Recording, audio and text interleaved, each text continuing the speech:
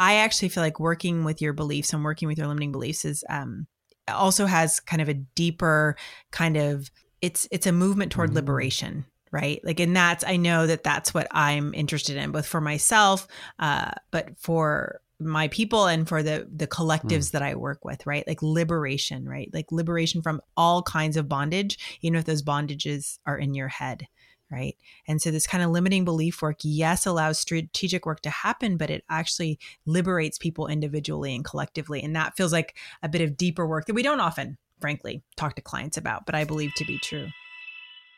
If you're not doing beliefs work, if you're not going deep in your work, I don't think you're going to see change. Simple as that. You know, you can do as much reorganizing and restructuring and rebudgeting as you want, but none of it's going to lead to anything significant that's going to make any difference to anybody, because people's beliefs will win. They'll conquer. You're listening to Find the Outside, the podcast. I'm Tuesday Reinhardt. And I'm Tim Merry. This week on Find the Outside, the podcast, we're talking about limiting beliefs. Those beliefs that you have that keep you from being all that you can be. Oh, look, I sound a little, wasn't that a slogan in the 80s? Like, be all you can be or something? Just do it. Did you have that That's in where England? I just go to just do it. I just can't help it. We had the future's bright, the future's clear, the future's orange. That was one of ours, and that was for like a mobile phone network. Remember that one? And orange was a positive thing. Yeah, I mean, it was just like, I don't know why I even remember that, you know? Huh. Honey Nut Loops, let's loop together. That was another one. I sing that to my kids, but they don't call them Honey Nut Loops here. They call them Honey Nut Cheerios or something. Oh, yeah, Honey Nut Cheerios. I now realize that Be All You Can Be was an Army slogan, Tim. Ooh, there you go. Yeah, it was Be All You Can Be in the Army, right? Mm-hmm. Oh, whoa. Who'd have thought that? Sometimes you just pull things from deep, huh? Right. It's true. Did you ever consider the forces? Was that ever? Oh, do you know? No, not seriously in any way, but my uncle, who was, I don't know, because I don't know the ranks, but he got quite high up in the Army, really strongly suggested that I consider it, because of course, in my family, that was a way to get to school. And so it was kind of like, if you want to go to college, this is a real way. And so he talked with my mom about that being a possibility. And so I don't know that I ever really considered it, but it was certainly in my awareness that was a way to get an education. Yeah. Yeah, I was signed up for the Royal Marines Officer Corps at 12. Yeah. I was signed up. And then my eyesight went, and they told me that I'd only be able to drive a lorry. And that wasn't exactly what I had in mind as a 12-year-old boy joining the Royal Marines. I used to watch shows on it. I knew all the aeroplanes. I had books on it and all kinds of stuff. My dad had been in the Navy. My both granddads had been in the Army. Kind of spies. One had been a kind of like colonial police commissioner, and then you go back and I've got pictures of about 4 generations of my family in uniform as officers. I mean, I feel like I understand that. I'm sorry, like that leaves me slightly speechless. At 12? Yeah, I was all signed up, ready to go. Yeah. What does that even mean, that 12-year-olds can decide they want to be in the military? Well, I don't know. I mean, I think it's a product of my class, and I would say it's a product of my education, which is, these boarding schools and prep schools in the UK were set up to create colonial administrators and army officers and lawyers, and they were set up to, create obedient, non-empathetic, right? Institutionalized leaders, right? Yeah. And so that's what they were set up to do. It was just kind of like it was just like an obvious option, if you like, Cool. Yeah, but I mean, not at all cool, but it's just like, I love learning that about you. Right. And I remember sitting down with my dad, because I was big into theater as well, right? I was studying theater. I wanted to also be an actor and a director. And it felt like it totally split my personality. And I remember sitting down with my dad, who had been in the Navy, and being like, can I do theater in the Royal Marines? Like, is there like a theater corps? And him being like, oh, I'm sure there is, son. Yes, absolutely. Yes. Anyway, there probably was, but it wouldn't have been quite. I'm sure. But it wasn't Steven Berkoff or Bertolt Brecht, I imagine. Who knows? Maybe it was. Maybe the Royal Marines do have a branch doing Stephen Berkoff. I somehow doubt it. Anyway. Probably not. But all of those things, well, and actually it's an interesting bit. I mean, come with me. I'm going to take a little bit of a leap, but it's an interesting way to get into our topic today, which is around limiting beliefs. And often when I'm talking with people about limiting beliefs, right? So, I talk about how important it is to, look at your beliefs. And I think that's true. And we'll probably talk about that just in a moment. But one of the first things I do is I ask people to think of something that they once believed that they no longer believe. Yeah. Right. And so just thinking about you like wanting to go into, the Royal Marines, right? Like it had all sorts of beliefs around it. I want to be this kind of person, or I am this kind of person, right? And so often, we so identify with what we believe that we don't even notice them as thoughts. They're just kind of like who we are. But if you stop for a moment, all of us have moved past some beliefs that we held dear at some point in our life. Every single person. I mean, things like at one point we all believed, I love that person so much I could never live without them. Yeah. Right? Like we held that really strongly. Or I would never do that kind of work. Or I would never work with those kind of people. Like we all have kind of these beliefs that we've moved through as just kind of a really natural part of our life, as part of maturing, as part of growing up. Right? But somehow when we get to adults, like it's like, nope, this is what I believe. Right? So much so that we don't even question it. Right. It just begins to constrain our life. Yeah. When we were talking the other day, we were doing a kind of like a mini keynote at a conference here in Nova Scotia. And you said something really funny. And one of it was like, often the people who believe they're innovators actually aren't innovators. It's true. There was another one you said, which was a bit more personal. Well, what was it? It was that when people tell you they're laid back, they never are. They never. It's just like that's it. That's the one. I was like, I couldn't quite put my finger on it. That was the one. They made the whole room laugh. Right? Like that is true though. If somebody tells you they're laid back, you just know they are tightly wound. Like that is not laid back. People don't go around saying I'm laid back. No, they just are. No. So, I mean, that little story is true though, so the limiting beliefs, I totally, grew up thinking that the Army was, and the Royal Marines in particular, was like the ideal job for me. I actually gave a presentation just to fully own this. I gave a presentation at one point when I was 12 years old about why I didn't think women should be allowed into the Royal Marines, as an example of another. Yeah, no, I'm not. I'm a product of my circumstance, my friend, and right on in lots and lots and lots of ways. And then I kind of moved beyond that. Told I couldn't be in the Royal Marines, and like by 14, 15, I was kind of like a complete pacifist. Almost socialist. Billy Bragg was my idol. Do you know what I mean? Like. Ran for school office as for the Labour candidate in English public school, and anyway, and on Billy Bragg quotes, I don't think anyone even noticed me, to be honest. I just remember standing on the stairs, everyone just walking by. Yeah, and then kind of moving to the other side of that now. Raised by a mum who's a Quaker, right? So like the pacifism and like peace as a path forward was strong from my mum, and my dad was a military man, so I was like oscillating between parents, and then at a point now where I prefer peace, but I can understand that there are circumstances that may demand violence. And who knows, maybe that belief's going to change next week. Right. You know what I mean? Right. But like, just like right there's a little track of like how these beliefs shift over time and shift in response to the kind of evolution of our circumstances, of the people we're talking to, of the lives we're in. But we often treat these things like they're solid. We treat these things like they're truths, right? And become incredibly attached to them.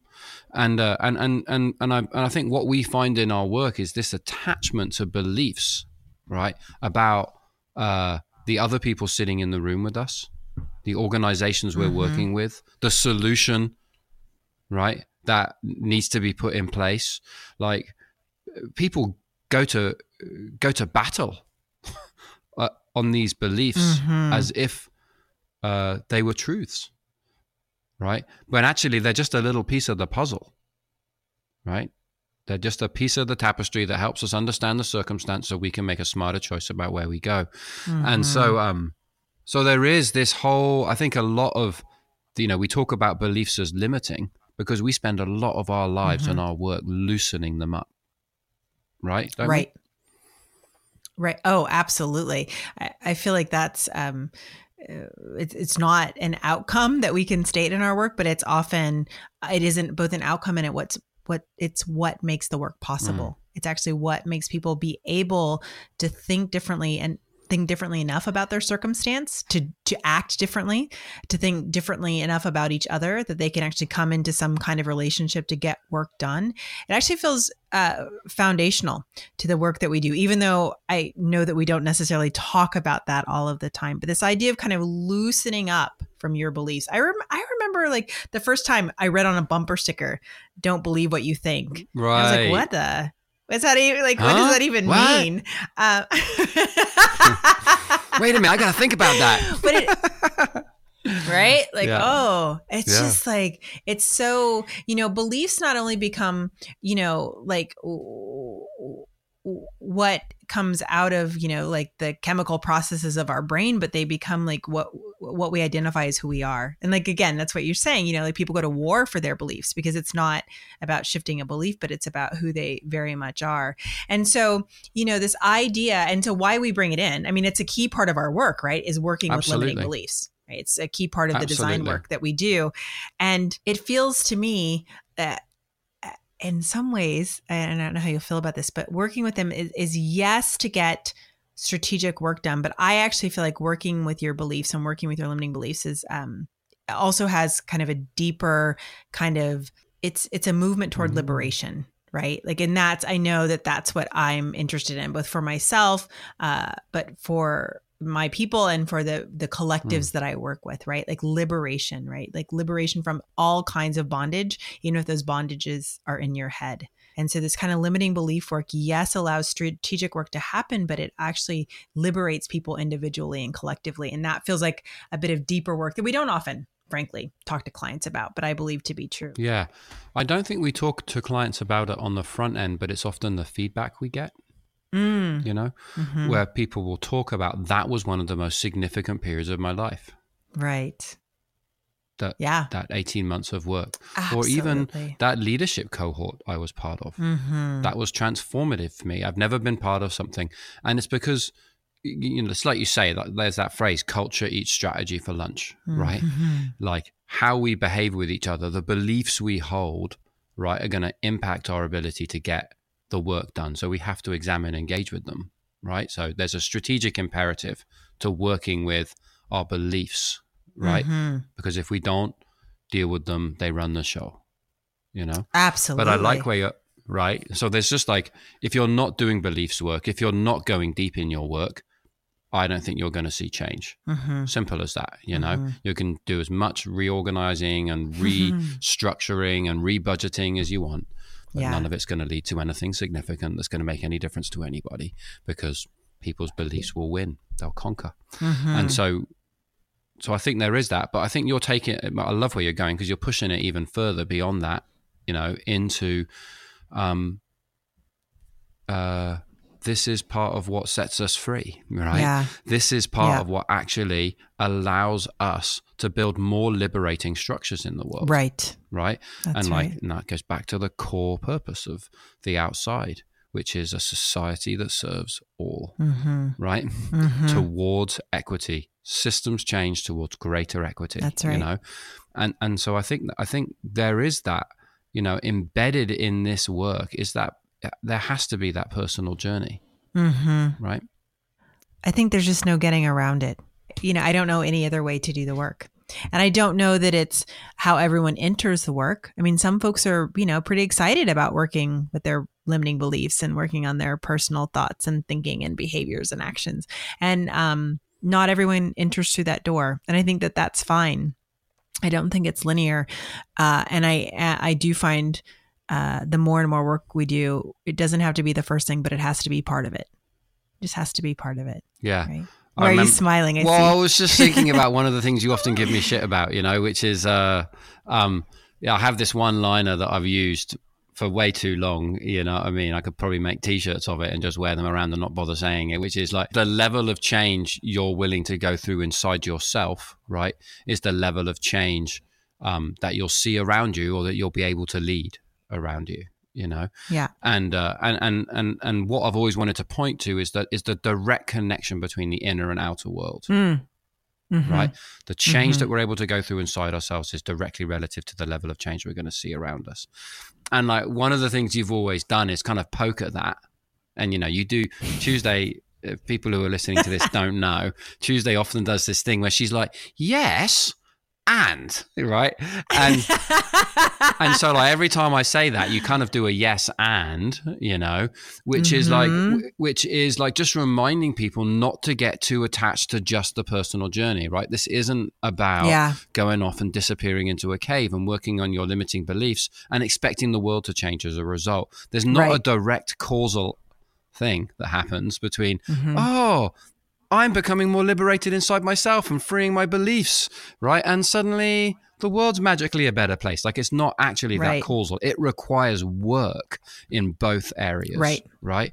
And you can't, and just like you can't go fundamentally change the structure of an organization without doing the culture work, right? And expect that structure to lead to significant change in terms of deliverables or results or anything like that. Yeah. And well, two things. I love to poke at you, but I do like that. It's true. It's true. It's very true. I mean, you're one of my favorite people to poke. Nice. Because you can handle it, right? And it's fun. And it makes me laugh generally.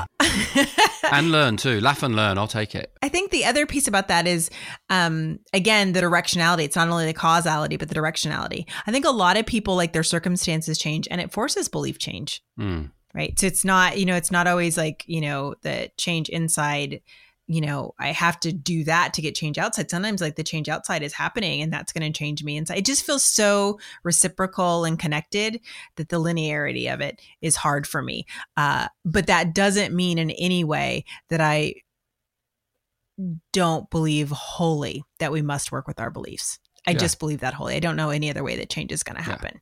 Yeah. And I know, and to quote one of your quotable mantras, which is like, all levels all the time, right? I mean, you say that all the time to people. Like, you can't just choose what level you're going in here. You can't go in at the level of, if you're actually seeking systems change towards greater equity, if you're trying to build a society that serves all, which the people we're working with are seeking to do that one practical step at a time, right? Like if you're seeking to do that, you have to be ready to work at a personal level. You have to be ready to work at a team level, an organizational level, kind of a contextual and societal level, a structural level, right? You have to be able to operate and think at all of those different levels because change is happening at all those levels all the time anyway. Yeah.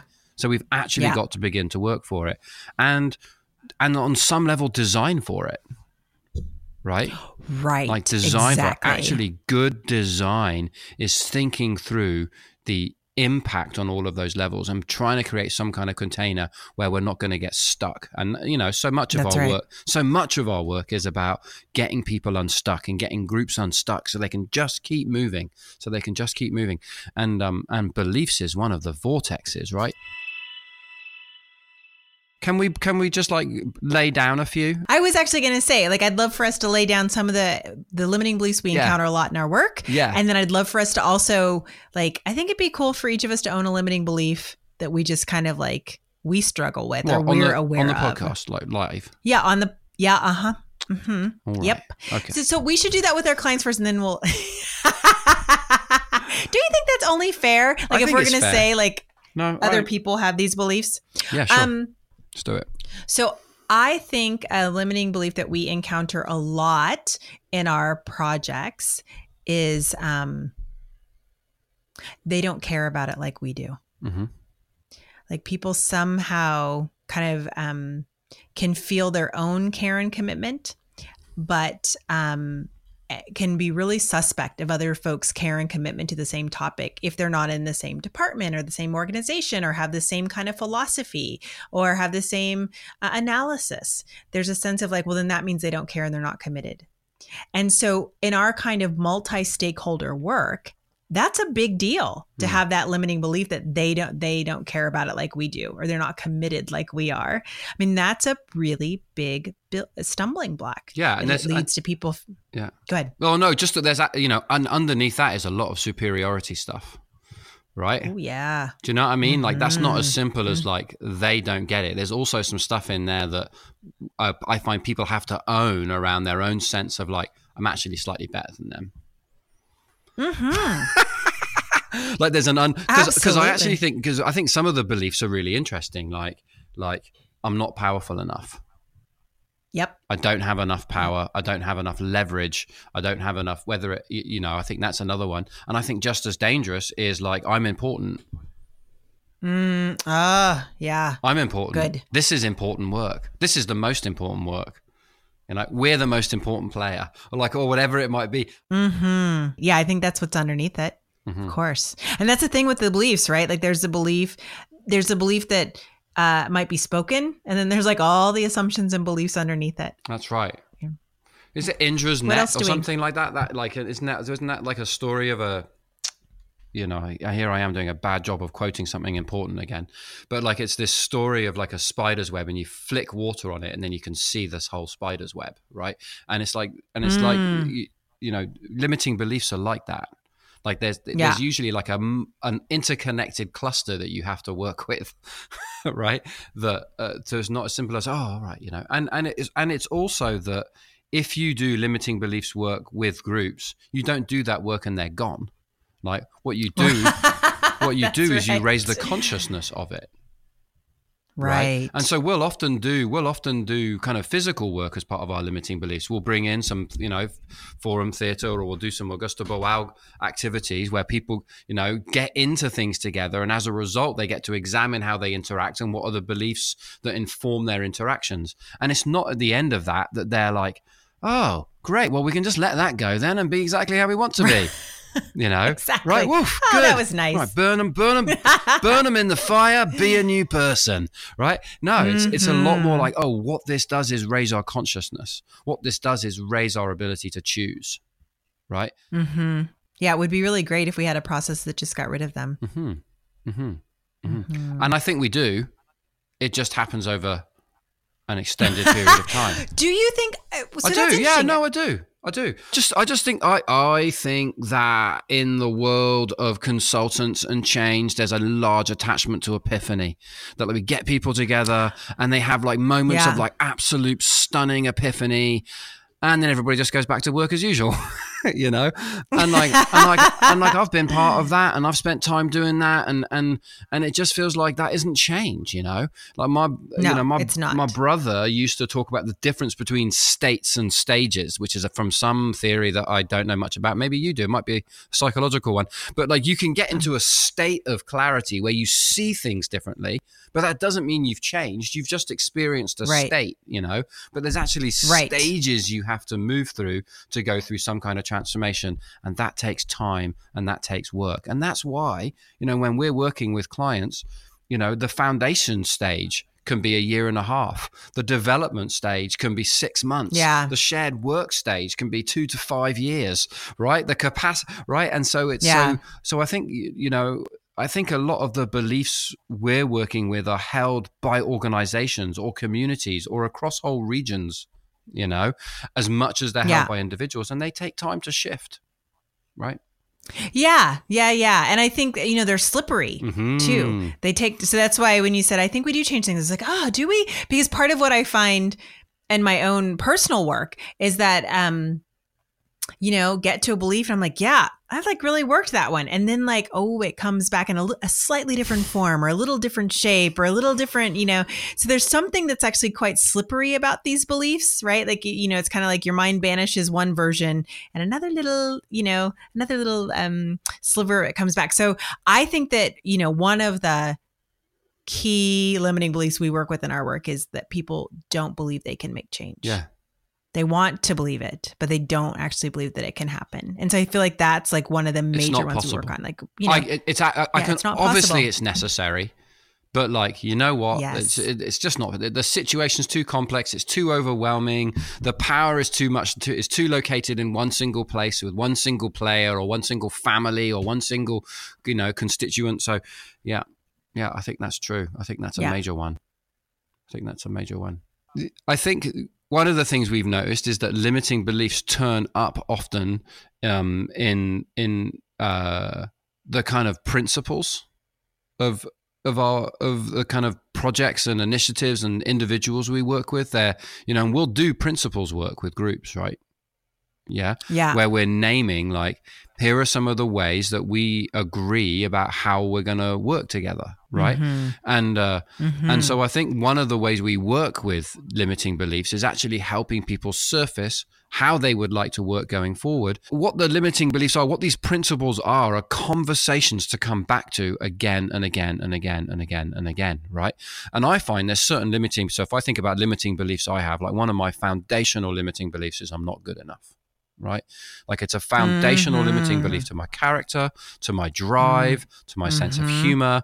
Like it is, and there's all kinds of reasons that I'm going to have understood at different levels of my growth around why I carry that limiting belief. I'm never going to not have it.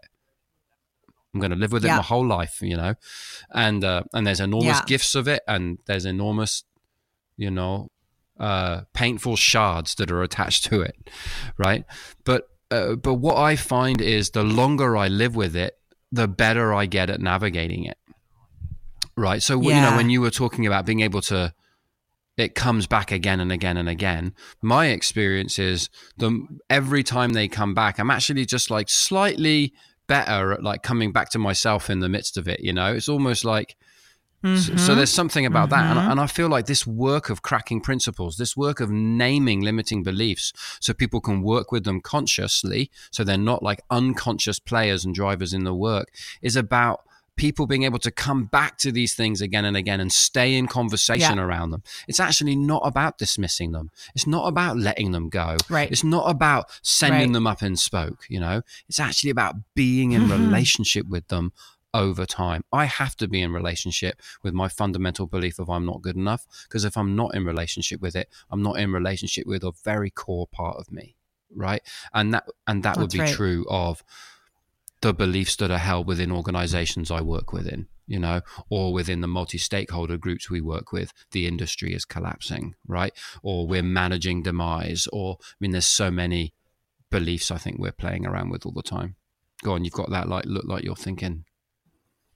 Oh, I just love that. I think that I love that idea of it's not about dismissing, but kind of like, in some ways it's almost like making friends with. Absolutely. When we're talking about like kind of deep, core personal limiting beliefs, like making friends. Oh, there you are again. Hi. Hello. There. Yeah. Yep. Different outfit than last time, but Exactly. And this is how I'm going to choose to live with you this time. Right. You know what I mean? And like this is, it's like you come to peace. You come to peace with these limiting beliefs again and again and again and again, and that could be, I don't trust you. Right. Yeah, exactly. Right. In terms of you're collaborating. I don't trust you. Yeah. I don't like you. Mm-hmm.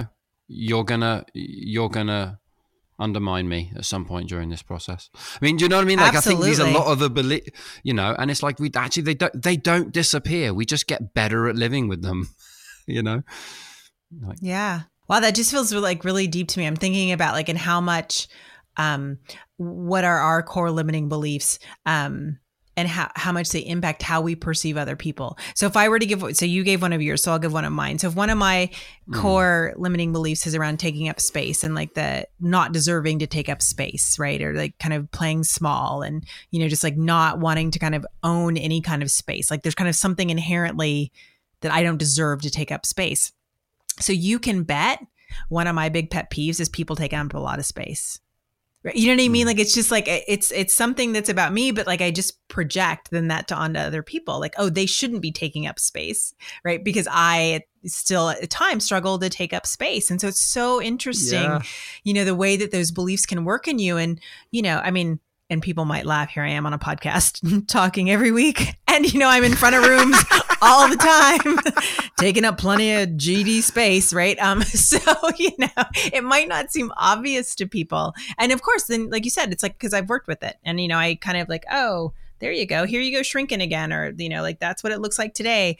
But it's so interesting that when we don't know what our own beliefs are, we just get all tripped up in our own behavior, but we also get tripped up in our perception of others, right? We don't even know that like the reason I'm reacting to that person taking up space is because of my own kind of feelings around taking up space and my own limiting beliefs. So it's like we have work to do for ourselves and our own action, but we also, it's like glasses that obscure your vision, right? And it's how you see the world too. When we had the company in the Netherlands with Arjen and Peter, Engage Interact, we used to, early on we used to run these sessions, and I lived in this kind of community house of 32 people. It was all young professionals. We had our own rooms and shared kitchens, but the house had a chapel in it. I think it used to be a Benedictine monastery or something, the Labra House in Utrecht, and so we used to run programs in this kind of old chapel. Right. And it was cool. It's a cool space, little garden out back. And Margaret Wheatley came in a few times to help us out. And she was amazing. She was, she was a mentor of mine in that period, and she'd come in for free. And I'll never forget, we'd done this program and we'd had it must have been 40 people there from all over Europe who had come in for this program. Meg was running it, speaking at it, and Engage was hosting it. It was a pretty intimate space. And we'd done the check-in, and it had gone round. Everyone had had a chance to speak in the opening. And I remember just being like, what a bunch of hippie bullshit, Jesus, we're never going to get anywhere. God, what are we even doing this program for? Oh yeah. And I was like, the judgments were like fly. I was just like so disappointed. I'd been looking forward to this program so much. Right. And then I was so disappointed by the check-in, and Meg just like nailed me to the wall. She was like, well, I often find the things that are most annoying in other people are the things that I dislike most about myself. Oh, right. And I was just like, oh, God, oh, ouch. Ow. But it's just always stuck with me. Yeah. And I think it's what you're saying, is this sense of projection, Exactly. All that was happening was that I was seeing something in myself that I hadn't found some peace with, or some love for, or some comfort with, and it wasn't reflective of the room in any way. They were like, senior leaders from the corporate sector in that room, and incredible people. And the program went amazingly. And it was that moment was a good teacher for me, So have you got a song for us today? So I was thinking, as we were talking about limiting beliefs, about like, who are the artists that have blown my thinking open? And for sure, I mean, like without a doubt, the artist more than anybody else in the world that blew my thinking open was Prince. I mean, everything about him. So I'm going to pick the song Little Red Corvette. Specifically because I remember seeing that video for the first time, and he's dancing on stage in high heels and a bikini and a long jacket. And it just like, as a kid, it was like, men can wear like heels and bikinis, and he had makeup on. It's like, what is even happening here, right? Like my mind couldn't even quite understand, but I loved the music, right? And it was like the beginning of like my whole world opening around gender and power and sex, even at that young age, right? Like it just blew me open.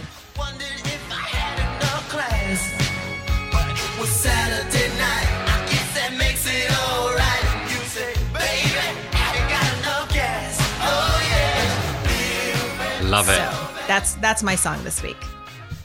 Old school. Prince is incredible. Yeah, I love it. Cool. Well, I'm going to throw a poem into the mix to close out the podcast. Nice. And I'm going back to Lemn Sissay again, just because I found this book and I'm just like loving reading his poetry again. It's like revisiting, an old friend, these poems, or old friends actually, because the poems feel like friends. It's the book Listener by Lemn Sissay.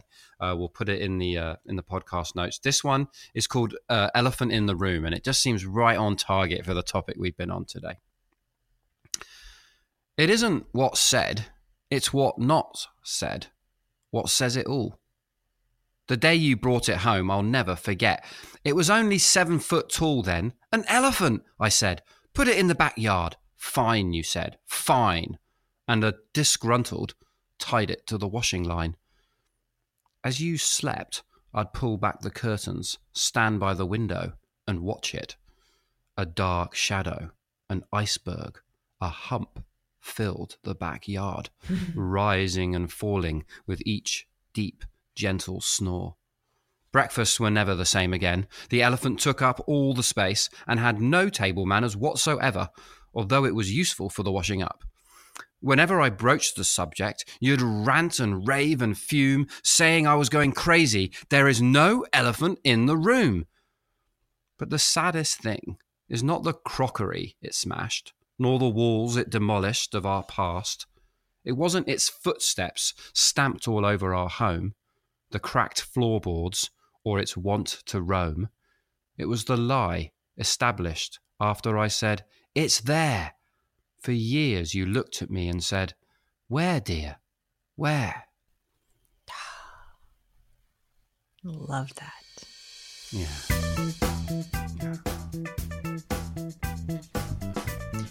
You're listening to Find the Outside, the podcast. We're so glad you joined us. We'll come out every other Tuesday. Please listen for us on any place you get podcasts. We'll be there. Please tell your friends. Just a quick thank you. Tell your friends. Have them tell their friends. Yes, tell everyone. Tell everyone. Just a quick thank you to Mark Coffin at Sound Good Studios and Gary Blakemore, who provided the music for us. Magic. Thanks for listening, folks.